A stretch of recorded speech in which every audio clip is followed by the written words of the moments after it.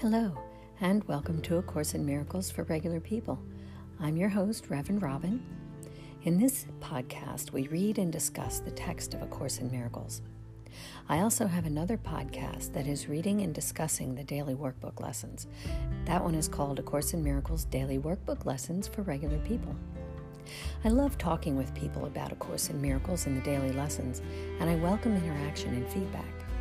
There are several ways you can reach out to me if you'd like to chat. I'm on Twitter at ACIMFOR. I have a Facebook page called A Course in Miracles for Regular People. You can email me at ACIMFRP, that's A Course in Miracles for Regular People, ACIMFRP@gmail.com. Or you can simply go to anchor.fm and leave me a voice message. Actually, you can also make donations on Anchor if you'd like to support this podcast, and I really appreciate that. Now let's get started with today's episode.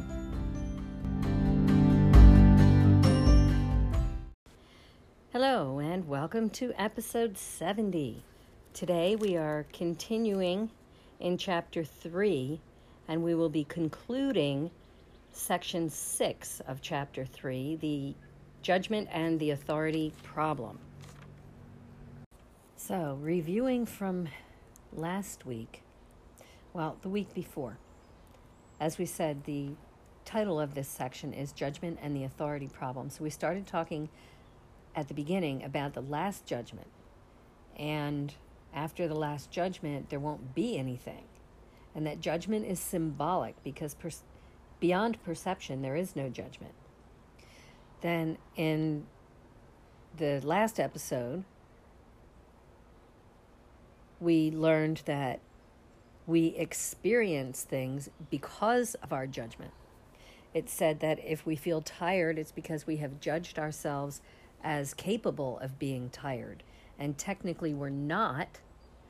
It's just that all the judging that we do makes us weary and we feel tired. Last week, we alluded to the idea of what exactly is the authority problem. So that's what we're going to find out today. So let's get started here. We are in paragraph 8 of section 6 of chapter 3. So it says, the issue of authority is really a question of authorship.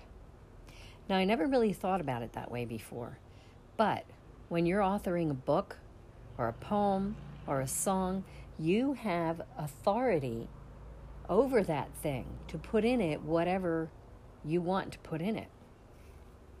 So the issue of authority is really a question of authorship. Continuing, when you have an authority problem, it is always because you believe that you are the author of yourself and project your delusion onto others. You then perceive the situation as one in which others are literally fighting you for your authorship. This is the fundamental error of all those who believe that they have usurped the power of God. This belief is very frightening to them, but hardly troubles God. He is, however, eager to undo it, not to punish his children, but only because he knows that it makes them unhappy. When we think that we have usurped the power of God, that we are stronger than God, then everything we see or do or want, we want to be the final authority of it. And when that conflicts with something that someone else wants to be or do or have, then we wind up fighting. And that makes us unhappy. And God wants to undo that so that we can be happy. Continuing. God's creations are given their true authorship, but you prefer to be anonymous when you choose to separate yourself from your author. So God has given us authorship, but not in the way that we, on the earth, in the physical reality, try to use it. Continuing. Being uncertain of your true authorship, you believe that your creation was anonymous. This leaves you in a position where it sounds meaningful to believe that you created yourself. The dispute over authorship has left such uncertainty in your mind that it may even doubt whether you really exist at all. How would we create ourselves? But then the age-old question, what created God? And the answer that I was given as a child was, well, nothing created God. God just always existed.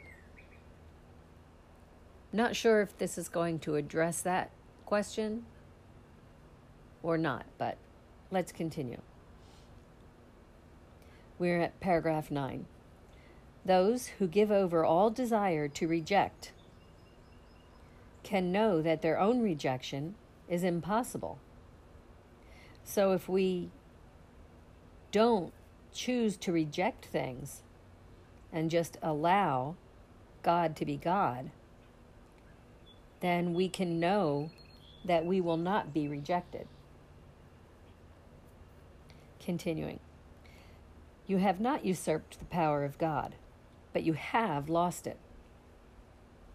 Fortunately, to lose something does not mean that it is gone. It merely means that you do not remember where it is.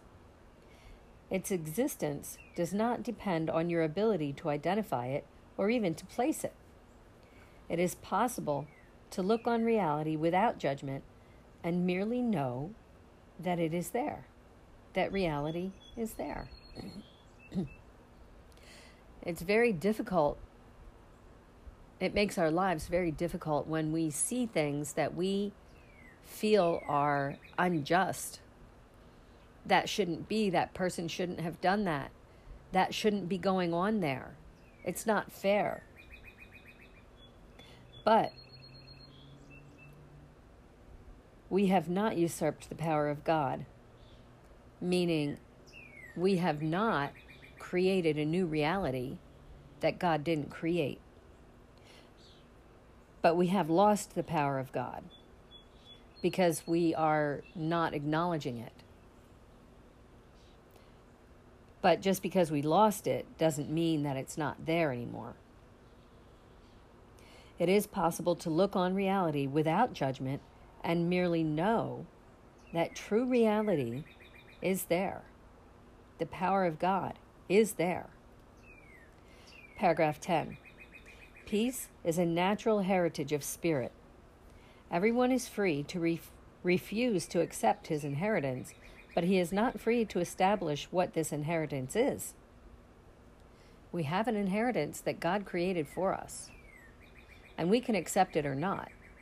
But whether we accept it or not does not make it real or not. Continuing. The problem that everyone must decide is the fundamental question of authorship. All fear comes ultimately, and sometimes by way of very devious routes, from the denial of authorship. The offense is never to God.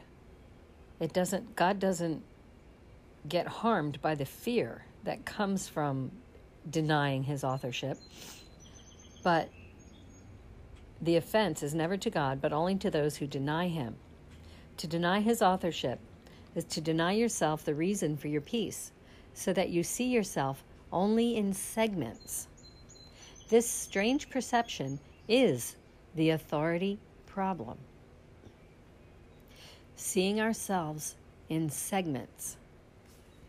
The segments of you and me and him and her and us and them. All these divisions, we're seeing ourselves in segments. And this strange perception is the authority problem. There is no one, continuing in paragraph 11, there is no one who does not feel that he is imprisoned in some way. If this is the result of his own free will, he must regard his will as not free, or the circular reasoning in this position would be quite apparent. Free will must lead to freedom. Judgment always imprisons because it separates segments of reality by the unstable scales of desire. Wishes are not facts. To wish is to imply that willing is not sufficient. Yet no one in his right mind believes that what is wished is as real as what is willed.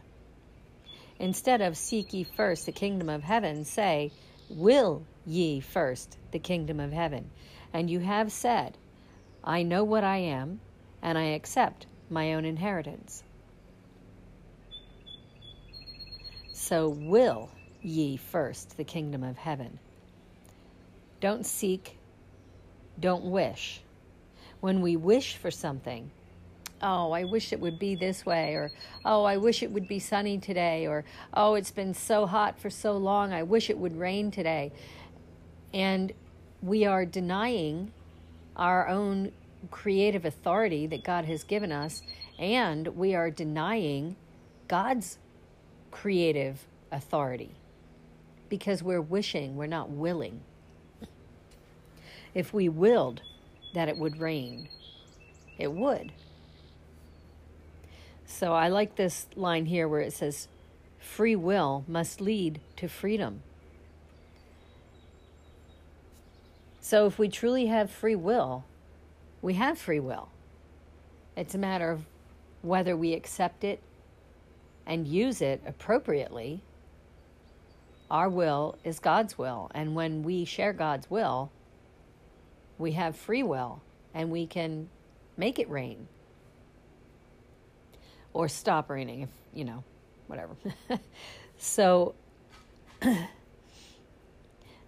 that is the authority problem, is to see ourselves in segments, see ourselves as separate, see everything that happens, that exists in this world as separate from ourselves. Judgment and the authority problem. We judge because of the authority problem. And that is the root of all evil.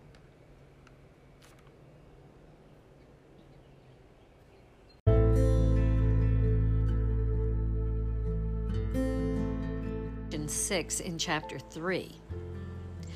And here are my takeaways from this whole section. First, judgment comes from believing that we're separate, and it's the cause of fear, conflict, and fatigue. Second, the authority problem is that we see ourselves as separate rather than one with God and with each other and with all things.